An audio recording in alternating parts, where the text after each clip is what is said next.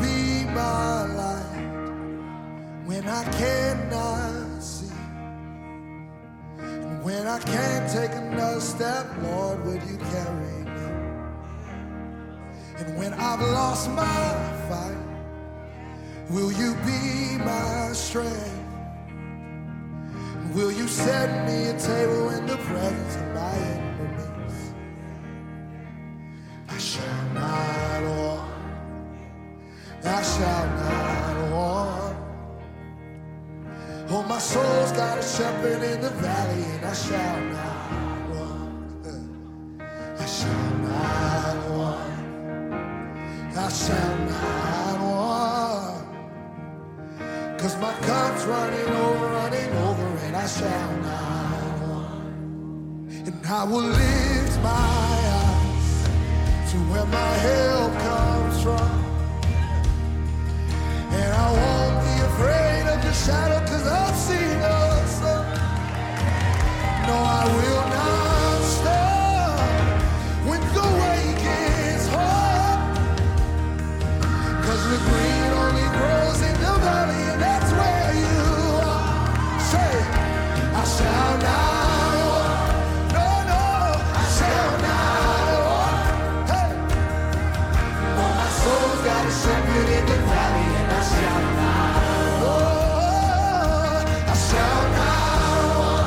Oh, I shall not walk.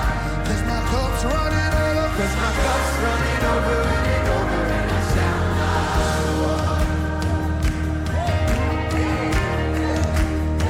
Oh yeah, you've got everything that I need.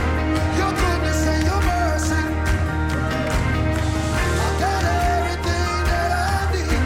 Your goodness and your mercy. Y'all say that. I got everything that I need. Your goodness and your mercy. I got goodness and I got mercy. Hallelujah, glory, hallelujah. Hey, I got goodness. Somebody said, and I got mercy. Hallelujah, hallelujah. Come on. Glory. Hallelujah. Come on, folks. I got goodness. It's time to rise up.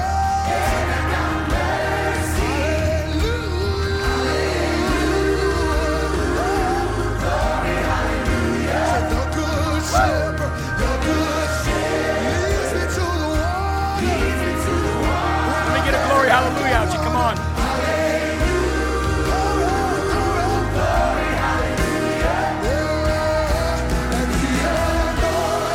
He does what?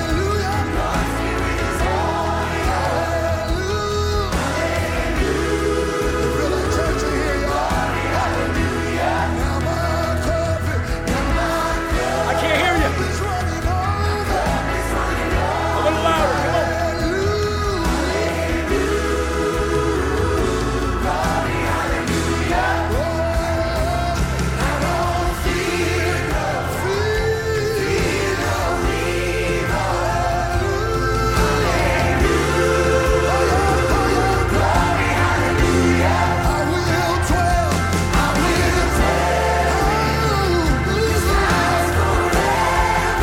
Time to get louder. Time to get louder.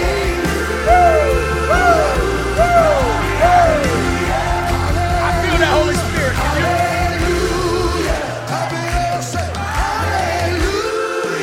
Everybody say it out loud. Glory, hallelujah. Got a song to sing, say hallelujah. Got a song to sing, hallelujah, hallelujah. Glory, hallelujah.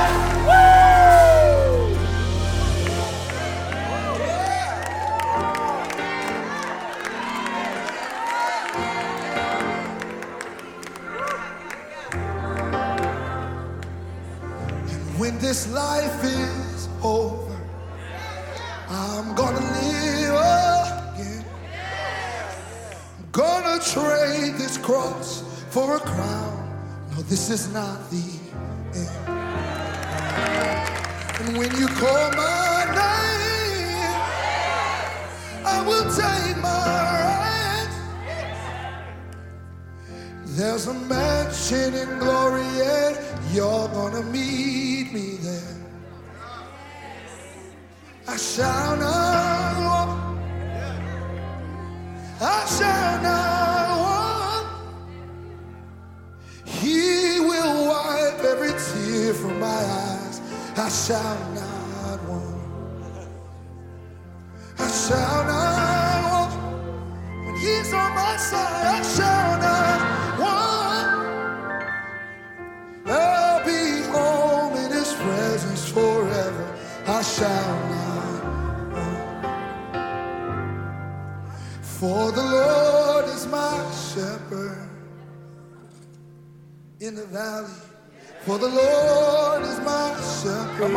Come on, dig deep. When I'm lacking. Come on. For the Lord is my shepherd. Bring it to the Lord, bring it to the throne, bring it to the cross. Come on. And I shall not want.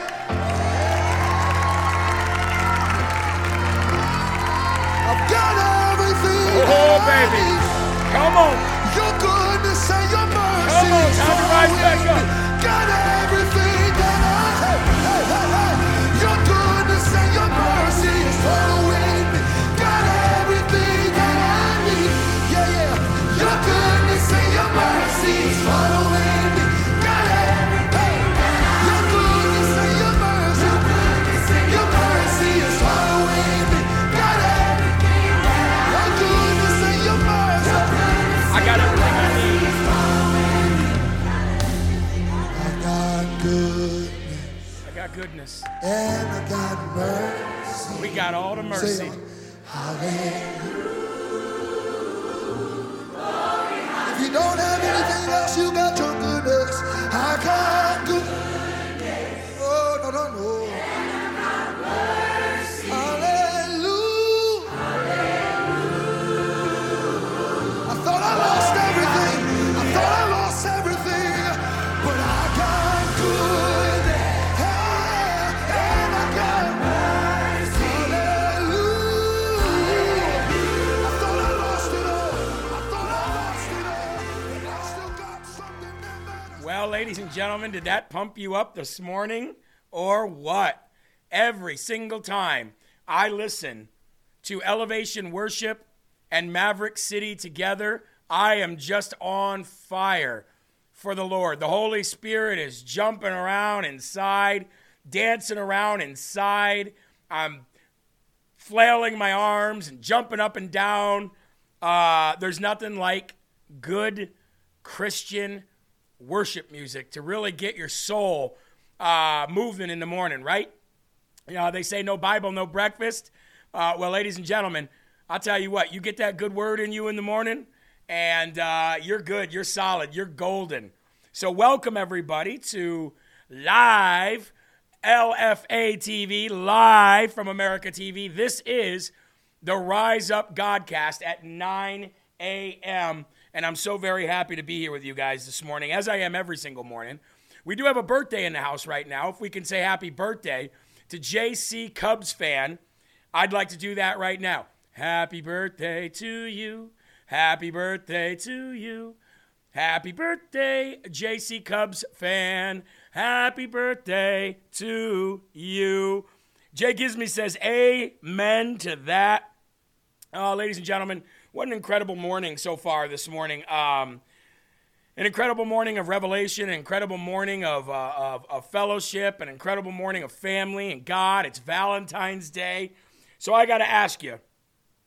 Eli, can you do me a favor? Can you come through here on these smaller lights and can you turn them all down, even though they're down quite a bit already? I seem like I'm in the sun, like I'm standing in the sun. Just turn them both down, both the yellow and the white. So, ladies and gentlemen, this morning I woke up and I'm sitting there thinking about like my life as a Christian, and I'm thinking about the people that we come in contact with, and I was thinking about me blowing up at the lady at the Dunkin' Donuts, whom, by the way, was not there for me to apologize, but that will happen. Unless she quit, unless I made her quit. I don't know, maybe I made her quit. I hope that's not the case. Thank you, Eli. I hope that's not the case.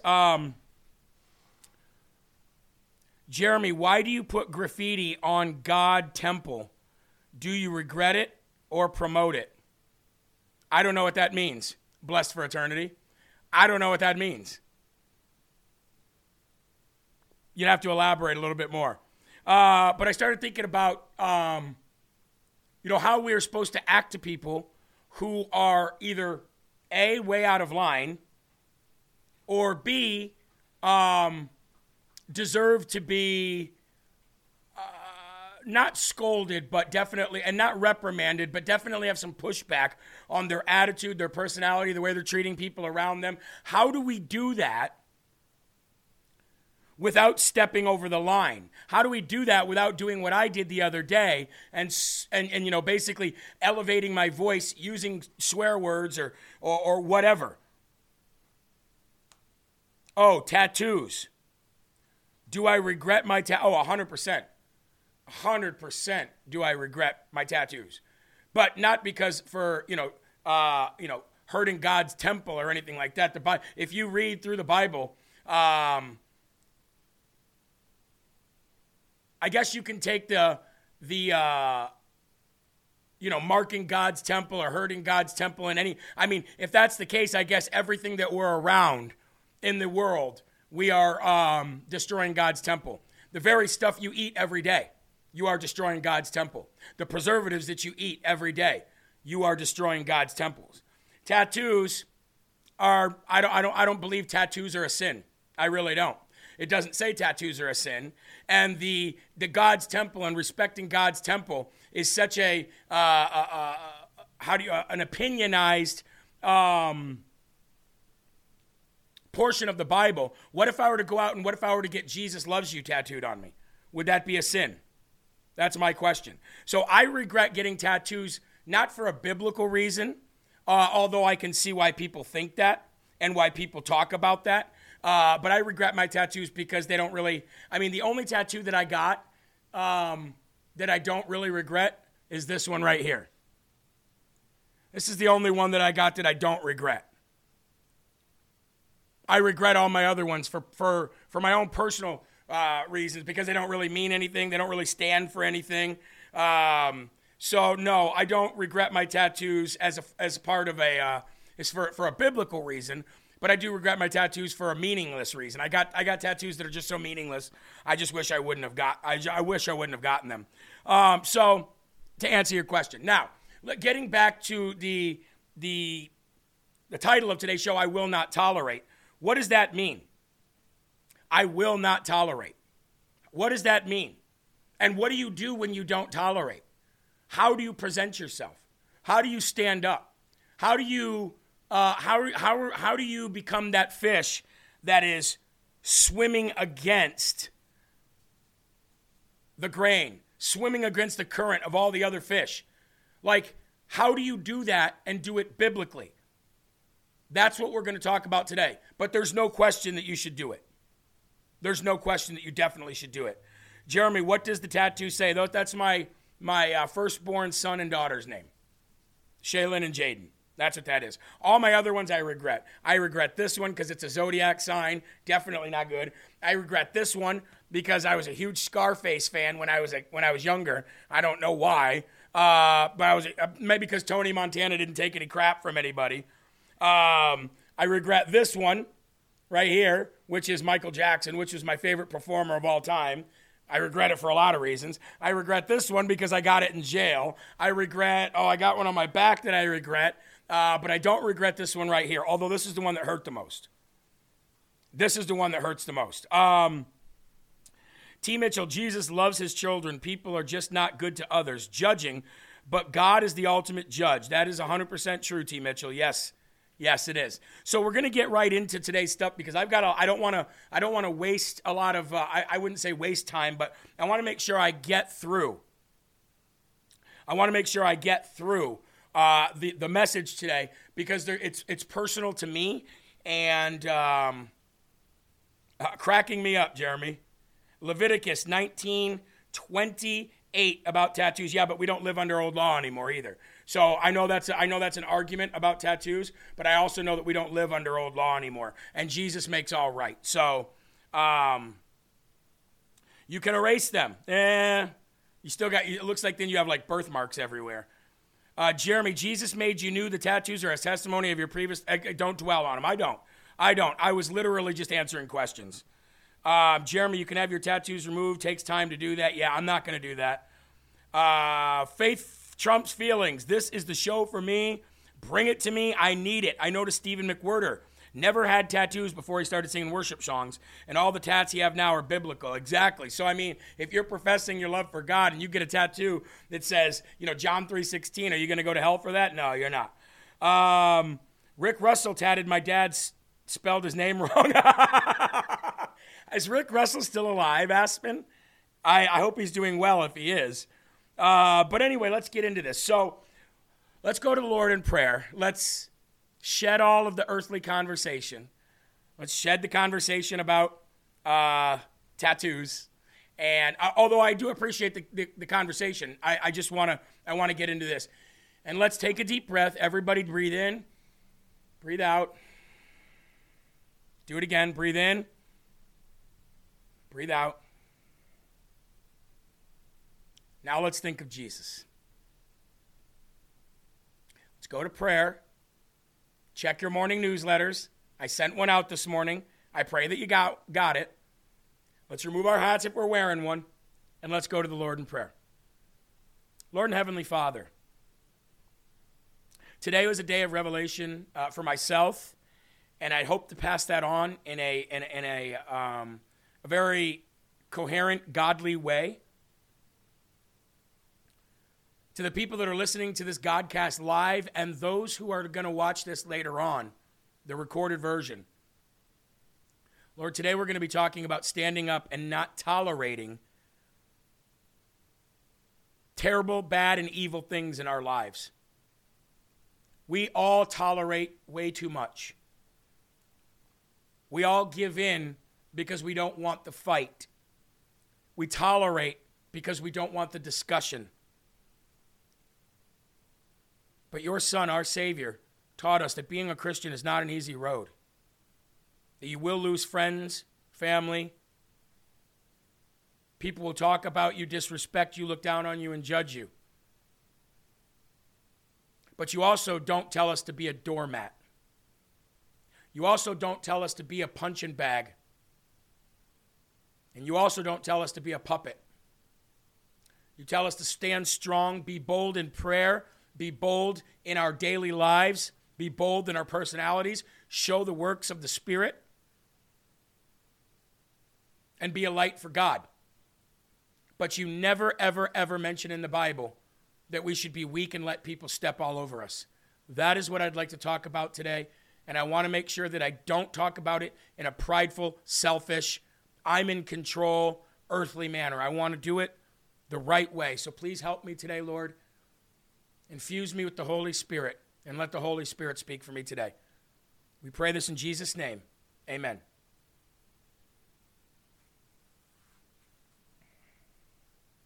Mustache, Jeremy, what old laws do we not live under? Any law of the Old Testament we don't live under. We live under the new covenant with Jesus. When you say we don't live under old laws, does that mean we can throw the Old Testament away? No, it does not. The Old Testament has been fulfilled. That was the way then. This is the way now. All of those things then prophesied and paved the way for what we live now. The beginning, the end.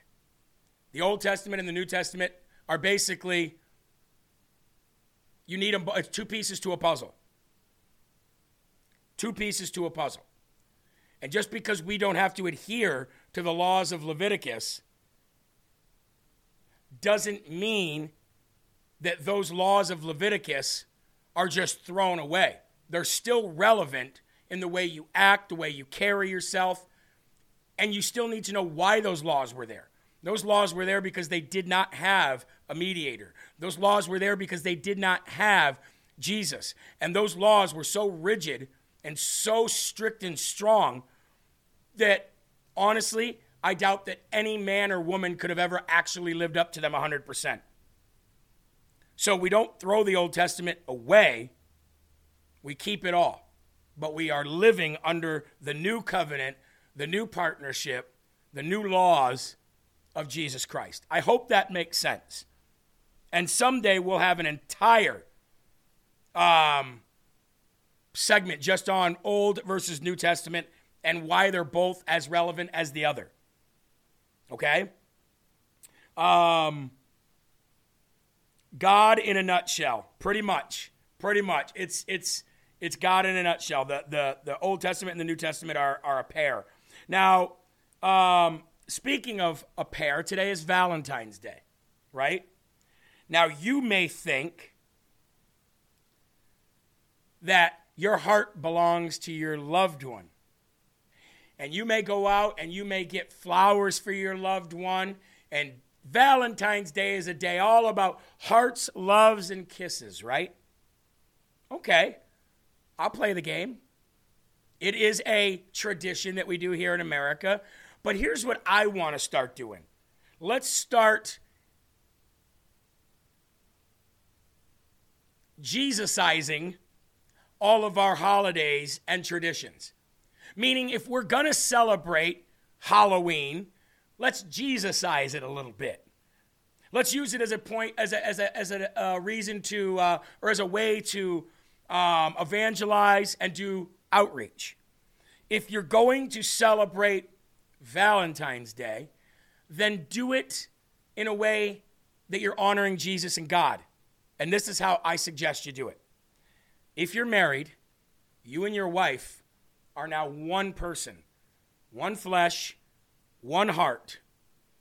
That one heart that you two have and share isn't for each other so much as it is that one heart is for God. If this tradition, it's not a holiday, but if this tradition that we have is all about love and is all about loving others, is this not a holiday or a tradition that we should be celebrating the love of God, the love that he gives to us? Isn't our heart as one belong to Jesus, belong to God? Not my heart belongs to you, my love. Oh, no, my heart belongs to you, my love. No, my heart belongs to Jesus. That's where my love comes from, and that's where my love shines outward. It is all from Jesus and the Holy Spirit and our Father God in heaven, the Holy Trinity. So when I look at these traditions and these holidays, I don't say, well, I'm not going to celebrate these like everyone else because they didn't have Valentine's Day during the days of the disciples. I'm going to say, okay, this is something that our nation celebrates. Even God, Jesus himself said when you go to other nations, as long as it's not against God in any way, celebrate as they celebrate, do what they do, live how they live. So here we are in America, and we have this thing called Valentine's Day. So I'm going to Jesusize it a little bit. My heart goes to you, God. Be my Valentine. Will you be my Valentine today, Jesus? My heart belongs to Father God, but will you be my Valentine, Jesus? Holy Spirit, can you deliver this Valentine to Jesus for me? That's what we should do. Remember in school, Eli, when you'd have your friend give your crush a Valentine? Like I'd come to you, Eli, and I'd say, Eli, can you go give this Valentine's to so-and-so for me? And you'd say, yeah, right? Like a little love letter. God has my heart, Jesus is my Valentine, and the Holy Spirit delivers it for me. You gotta love it, ladies and gentlemen. You gotta love it. So, I want to get into now the actual message of the day. So you might want to open up your Bibles to Psalm 101, and we're going to read from Psalm 101:5 all the way to Psalm 101:8. I feel like I'm not being... Is my microphone okay? Does everybody want to tell me if I need to turn my mic up a little bit? Eli, you want to check that out for me? It seems like on the levels over here, it's a little low. So I just want to make sure. All good? Okay. So the title of today's show is I Will Not Tolerate. And Psalm 101:5-8 talks about that. Now this is the hard part, folks. This is the part that all of us can learn from. This is the conversation that every single one of us need to not only embody and apply, but that we can learn from. And I'll guarantee you that not everybody in this chat is 100% good with doing this. This is a very difficult thing to do. It's a very difficult thing to stand up, draw a red line in the sand, and say, no, you're not going to talk about that around me. You're not going to do that around me. I don't care who you are, period. That's a very difficult thing to do, especially with somebody that's close to you that doesn't have the same belief system as you, because you are risking it all. But are you? You are risking it all. But are you? You're risking earthly relationships while you're putting in jeopardy your heavenly relationship with Jesus and God. That's what's happening. By the way, Amanda Collins, I got your email yesterday along with a few other people, and I'll be responding today, okay? So let's get into this, shall we? I want to go to the verse of the day today. Please open up your verses. I titled it, I Will Not Tolerate.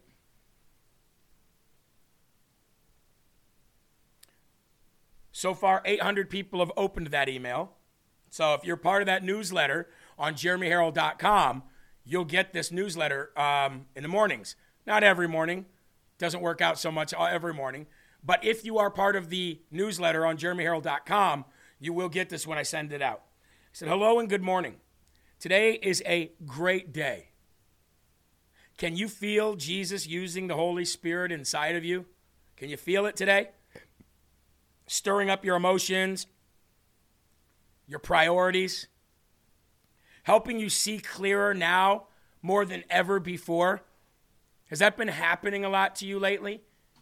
Especially through this show, especially through your time in the Bible? Have you noticed that you're seeing things a little differently lately? Did everybody see that short clip that I put out on Instagram and Twitter and Getter and all those places yesterday where I talked about the very obvious thing that's, basically staring us right in the face with the insurrection and how that couldn't even have been possible? And it was such a common sense way of looking at it, and I've never heard anybody break it down like that. The reason I'm bringing that up is because isn't it weird that you don't see things that are right in front of your face sometimes? Isn't that odd? Even though it should be common sense, should be common knowledge, everybody should see it, but nobody does. But lately, you've been starting to, I can see clearly now the rain is gone, right? I can see all obstacles in my way. So I feel that's happening a lot to me lately. And I kind of want to, I just want to know if you guys feel that same way as well, I guess. Now, let's get into the verse of the day. Psalm 101, 5 through 8. Whoever slanders their neighbor in secret, gossip. And you hear me every day right here on the show. Share the gospel, not gossip. Whoever slanders their neighbor in secret, I will put to silence. Now, that doesn't mean kill them, okay? What that means is you will stand up if you hear something wrong. You will stand up in the face of gossip and say, whoa, whoa, whoa, whoa, whoa, whoa, whoa, whoa, whoa, whoa. First of all, do you know what you're saying if it's even true? Kittenhead, no, I'm not on Twitter, but LFA TV is on Twitter. Twitter at LFA TV US, okay? Make sure you guys all follow LFA TV at LFA TV US on Twitter. First of all, you should say, whoa, are you even sure that everything you're saying is 100% true? Where did you hear it? How did you get that information? Number 2, stop talking about this behind that person's back. And if you've got something to say, go say it to them, or I'm going to tell them so that they can confront you the way that they should. So they have a right to confront their accuser, right? Don't Jack Smith this person, right? Give them an honest shot. If you've got a problem with somebody, you go to that person. That's simple. That's what we should do when we hear somebody gossiping about somebody else and we hear it. Now, 9 times out of 10, most people say, I'm not getting involved. That's the worst thing that you can do. That is the sitting on the fence in an earthly or a heavenly situation is a very, very dangerous thing to do because you're a nobody. You've not picked any side. You're a wandering, lost soul with no allegiance, no purpose, no anything. Moving on. So whoever slanders their neighbor in silence or in secret, I will put to silence. Then it says, whoever has haughty eyes and a proud heart, I will not tolerate. Well, how do you do that when that's you?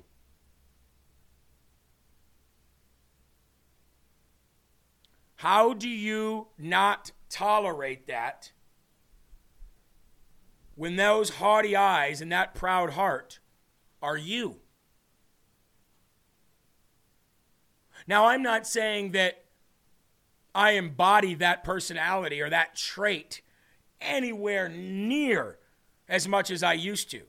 I might be 10% of where I was a year ago when it comes to that. But I know that if I even start engaging in any kind of pride or haughty eyes or anger, I love it. It's like a drug. I hate the fact that I love it. I pray so much for even that 10% because 10% is still too much. That means 1 out of 10 times I am going to lose it and I am going to step so far off the narrow path that I'm going to risk getting back on it because I enjoy it so much. Now, isn't that such a stupid thing to say? Here it is. I know the problem. I'm doing everything I can with God's help to not have that problem. But even a morsel of that problem that still exists, if I allow it in, metastasizes to being the Hulk. And it's not a good thing. So, whoever slanders their neighbor in secret, I will put to silence. Whoever has haughty eyes and a proud heart, I will not tolerate. So if I'm not going to tolerate it when somebody else does it, and I'm going to call somebody out, even if they're my best friend, then I need to call myself out, or I am what? A hypocrite. Eli will tell you he's my best friend. If he does something that is wrong, he doesn't like it, but I call him out on it. He calls me out on things that I do wrong. I don't like it. But we shouldn't not like it. We shouldn't push it away. We should be like, well, what do you mean? What did you notice? I didn't even notice that. You noticed that? Oh, my bad. Mimi just said she signed up for the newsletter, Eli. Mimi S1223 just said, just signed up for your newsletter. Awesome. You won't be disappointed. Plus, you get discount codes in there for the store. So, move on. My eyes will be on the faithful in the land, that they may dwell with me. The one whose walk is blameless, Jesus, will minister to me. No one who practices deceit will dwell in my house. That's a big one right there. That means no liar will be allowed to live in your home. What about your 15, 16, and 17-year-old kids? They lie all the time. Are you supposed to kick them out of your house? You can't dwell here. You're a liar. Get out. The answer is no. When this says, no one who practices deceit will dwell in my house, it's basically saying, I'm not going to tolerate this. This is not going to happen under my roof, period. And although I can't kick you out of here and abandon you till you're 18, I will stay on you, not only with my commands of you, but also my own daily decisions because they're only going to practice what they see. They're not going to practice what you preach. No kid ever does. They practice what you do. So be a doer as well. Don't hold them to an account. Don't hold them to a certain standard if you're not going to be at that standard. So it starts with you. Now, if you are embodying that, if you are holding true to that, and if you are working on that, then you have got to hold your kids to the same standard. No exceptions. There are no exceptions. And if you don't get it figured out by the time you hit that magical number 18, you are out. I will love you. I'll always be here for you. But you're not going to have a deceitful way about you and you're going to live in my house. Not going to happen. Period. And children, as much as they hate discipline, they love discipline. As much as children hate you staying on them about their routine, they need the routine. You're not there to be their best friend. This message is going out to the first mother of my children, the mother of my first 2 children. You are not there to be their best friend. Period. No exception. You are there to be their parent. You are there to be the second next to God for them. Period. Moving on. No one who speaks falsely will stand in my presence.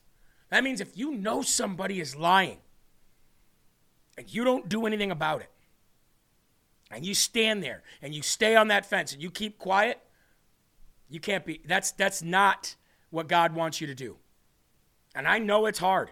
I know it's hard to call somebody out, whether they're your friend or they're your foe, whether they're your coworker or your boss. If you catch them falsely making statements, you have to be the bearer of bad news to them. Well, really, you have to be the bearer of good news, but they don't know that yet.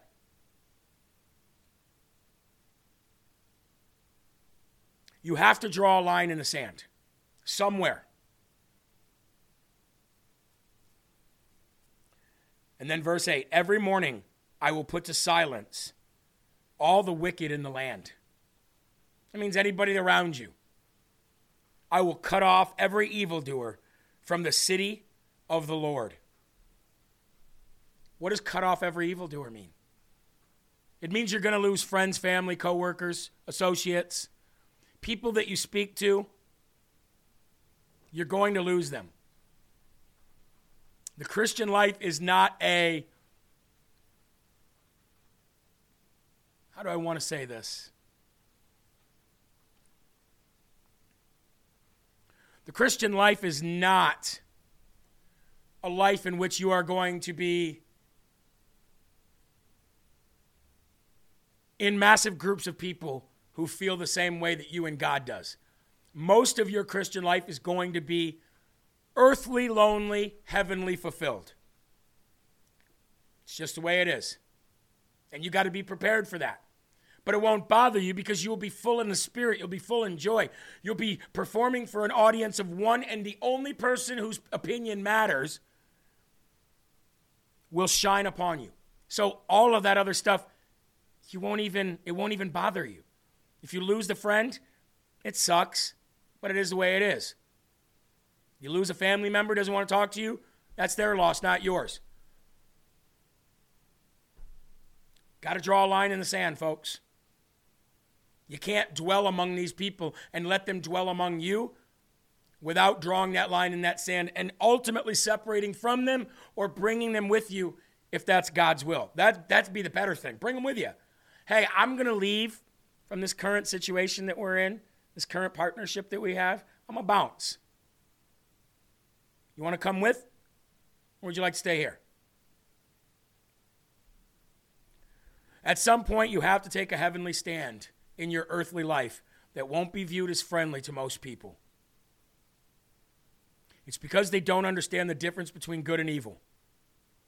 They think they do, but they have no idea how much evil is actually in them. We only ever find out how much evil is in us through the truth of the Holy Spirit. It's impossible to know how bad you have become from the inside out, rotting, if you don't have Jesus in your life. Because earthly standards are 1 billion miles below heavenly standards. So most are using a flawed template to gauge their goodness. Master, master, teacher, teacher. My good man, why do they call, well, what do I have to do to gain everlasting life in heaven? Why do you call me good? There are none good but God, said Jesus. Good teacher. Oh, tell me what I got to do to get to heaven, the rich young ruler asked. Jesus' reply must have caught this man off guard, Eli. He's running up. Oh, good sir, good teacher. Good man. What shall I do to gain everlasting life? And Jesus said, yo, why'd you call me good? Imagine what that guy must have thought. What? Why did you call me good? There is none good but God the Father. And it is easier for the camel to pass through the eye of a needle than it is for a rich man to make it to heaven. Now, again, that's not saying that a person who has money is going to hell, because he challenged this rich young ruler to give away all of his goods, give away all of his money, and follow Jesus. Couldn't do that. Couldn't do that. I beg to differ, says Blessed for Eternity. I love differences of opinions. It is way easier to walk in the Spirit. The difference is like eating a healthy meal versus fast food. One makes you feel great, the other not so much. I actually agree with that. But it's hard to make that decision to do that. Very difficult. Once you're there, easy peasy lemon squeezy. It's like going to the gym. You don't want to go, really, but then you get there and you're like, oh, I'm so glad I got here. I don't ever want to leave, right? Once we realize this about ourselves, the evil that's in us, that is when we must separate ourselves from the ones who don't want to know the truth.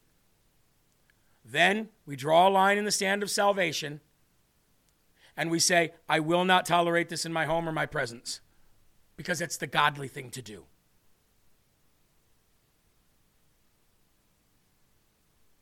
Very difficult. So now, let's get to the point where I wanted to discuss how we do this.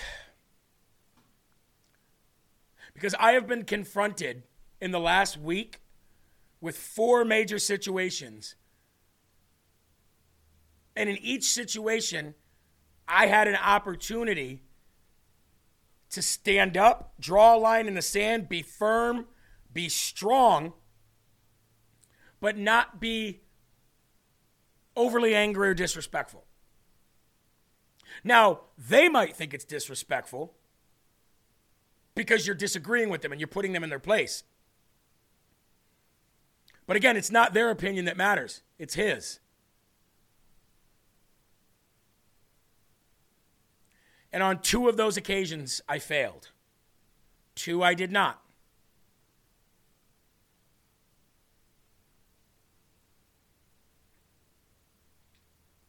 One of those occasions was at Dunkin' Donuts. I failed there. So how do you draw a line in the sand, not be a pushover, not be a doormat, but not be the Incredible Hulk? First of all, you've got to do it without negative, dirty language. You've got to do it without cursing. Because once you start introducing cursing into the conversation, you immediately remove some of your value. And in turn, you're removing some of his value in the conversation. Because Jesus wouldn't talk like that. Now, Jesus said, you're a den of vipers, you're snakes, you're liars, you're thieves. That's okay. But what I'm saying is when you're like, you effing piece of S, you can't do that. That's number 1. You got to figure out a way to leave cursing out of it, because the way people on planet Earth view cursing in a confrontational discussion, they're looking at that as, okay, this is the game you want to play? Let's do this.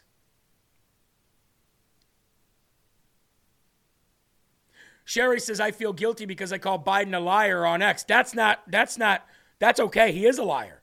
He is a proven liar. That's okay. Here's the next thing that you have to do.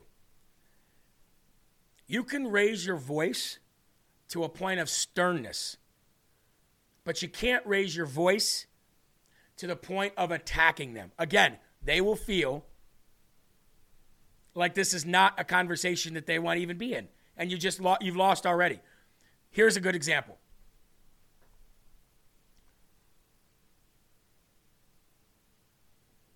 If I'm sitting here talking to you like this, and I say, this is not going to be the way things are, I can promise you that you're not going to treat me like this, and you're not going to treat other people like this. This is not the way you should be in life. You should be ashamed of the way you're talking to people. And may God have mercy on your soul for the language you're using, for the way you're acting, and for the disrespect that you're showing me and the people around me. And I'm here to tell you that I'm not going to tolerate it. One way or another, I'm not going to tolerate this. Most of the time, that right there is all you need. Is all you need. When you do this, excuse me, I'm not done talking yet. You be quiet and listen to me. Well, what you're doing then is you're exerting an authority over them that you don't have, because you're doing it selfishly, you're doing it pridefully, and you're doing it in a way that is not expressing the authority of God. And that's my problem right there. I don't know how. There's not a very good filter for me from that moment to where I get from where I was before to, excuse me, shut up, stop talking. That is when it gets out of control.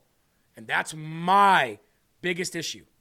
So you have to draw a line in the sand when people are lying, blaspheming, disrespecting, cheating, stealing, gossiping.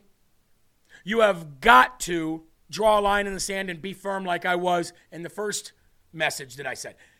You can't do it. Once you go up beyond that, the red line doesn't even matter.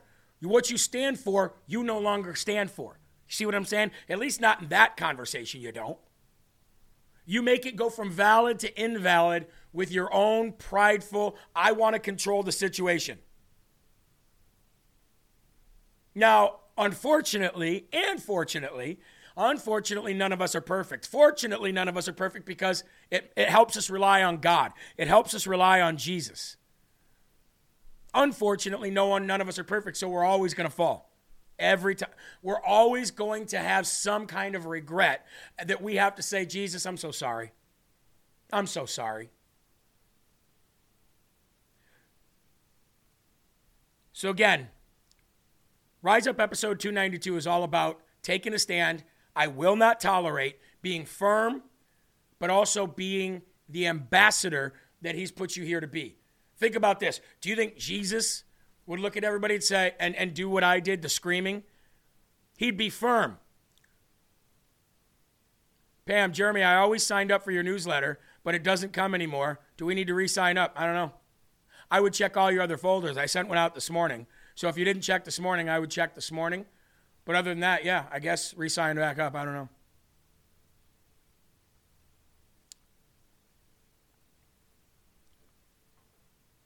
The eye of the needle never made sense till I heard a pastor explain it. Yeah, I know.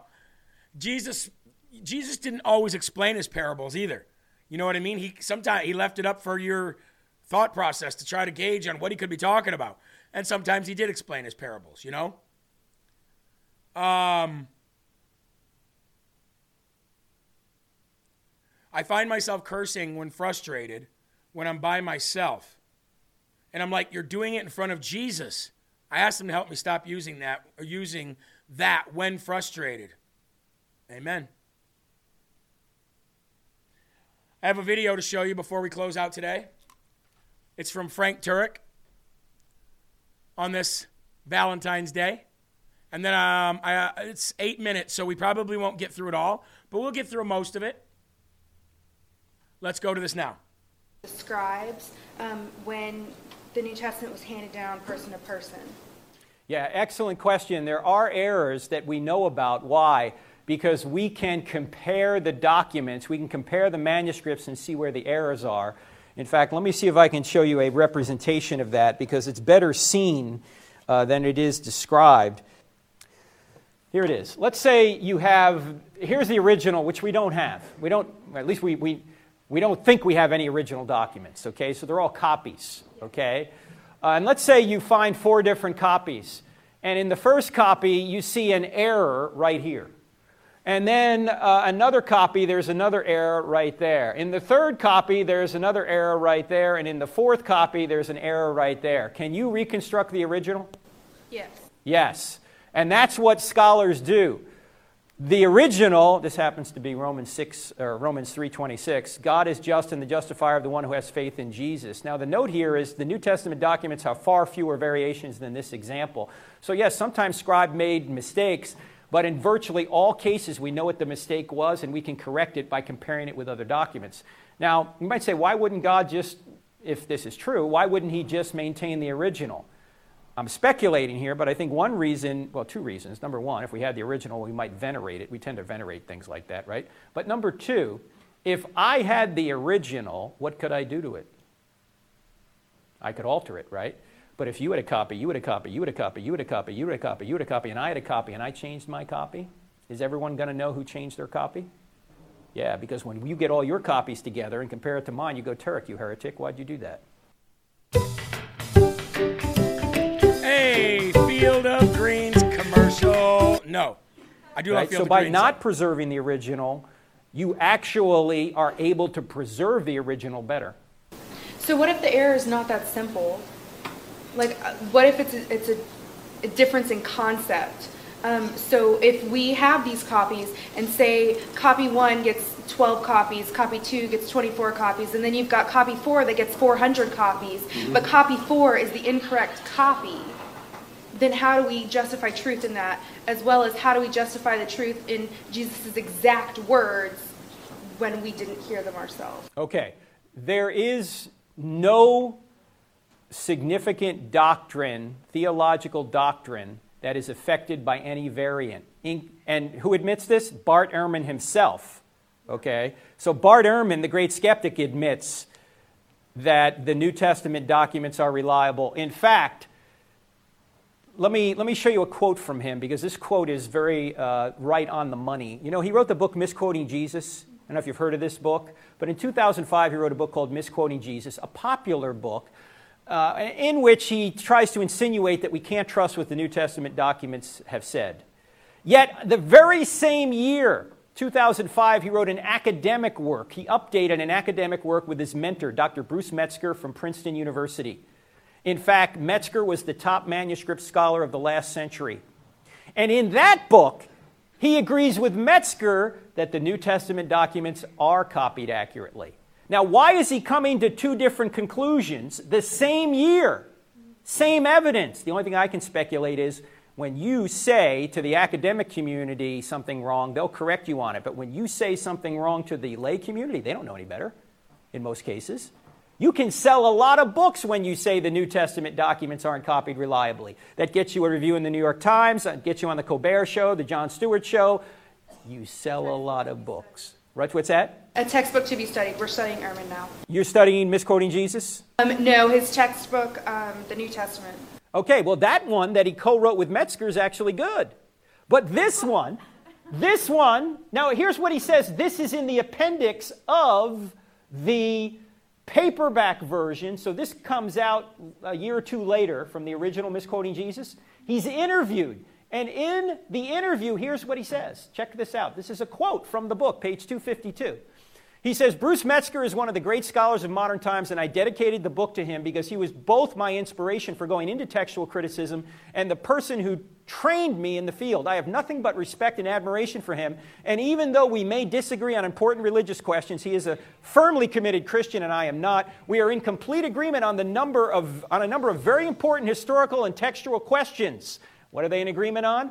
If he and I were put into a room and asked to hammer out a consensus statement on what we think the original text of the New Testament probably looked like, there would be very few points of disagreement, maybe 1 or 2 dozen places out of many thousands. The position I argue for in misquoting Jesus does not actually stand at odds with Professor Metzger's position that the essential Christian beliefs are not affected by textual variants in the manuscript tradition of the New Testament. Well, why would you write misquoting Jesus then? Not you, but Bart Ehrman, right? The book maybe should be called Misquoting Ehrman because he doesn't even agree with himself. So it seems that even Ehrman, when push comes to shove, admits that we do have an accurate copy of the New Testament documents. Now, your second question is, how do we know verbatim what Jesus said? We might not know verbatim what he said because there are no quote marks in Greek, so we're not always sure exactly if it's a quote or if it is a paraphrase. Because Jesus probably spoke in Aramaic, yet the documents are written in Greek. But that's okay. You can communicate truth in different languages, and you don't have to be exact with what he said. You can get the gist of it. In fact, Jesus said, he was an itinerant preacher. He probably gave the same talks in several different places, right? I mean, if you followed me around, I go around to different campuses. I give the same presentations over and over again, but I might say things slightly differently in one place than another place. So maybe one guy heard it one way, another guy heard it another way. We have the gist of what Jesus said. And that's really all God wanted to tell us. Also, you might imagine that at those times, people had highly developed memories. They could memorize complete books. We can't even remember our phone number because we have all these devices that remember it all for us. So these people were an oral culture, and they memorized things quite well. Thank you very much. Thank you, Grace. I think that is a great question. I don't think that was an out-of-line question. I think it was a great question. How do we know that the errors in the Bible don't discredit the rest of the Bible? And I think Frank Turek always does an absolutely amazing job at basically teaching. He uses it as an opportunity always to teach, and that's what I love about Mr. Frank Turek. All right. We're getting ready to end, folks, but I want to read something to you before you go. Tonight, pray before you sleep. If you haven't, if you don't forget. Make it a part of your day. Pray before you go to sleep. Ask the Holy Spirit to come over you and put you at a peaceful rest. Let God handle all your anxiety and all your worries. Don't stress about what you did. Think about it, yes. Repent on it, yes. Give it to God and go to sleep. Don't go to bed stressing. Go to bed praying. Go to bed tonight trusting God to fix whatever your situation might be. You can't, He can. Jesus says, "Come to me all you who are weary and burdened, and I will give you rest," in Matthew 11:28. So tonight's prayer: Dear God, I am feeling uncertain about what I am facing in life. Please guide me and help me to cope with what is unfolding. Please also grant me the peace that only you can give. I know that I can put my trust in you. Please help me to wake up with a fresh, renewed perspective. In Jesus' name, we pray. Amen. Don't forget to rumble this video on your way out. Share it if you haven't. I love you. Mike Crispy coming up next.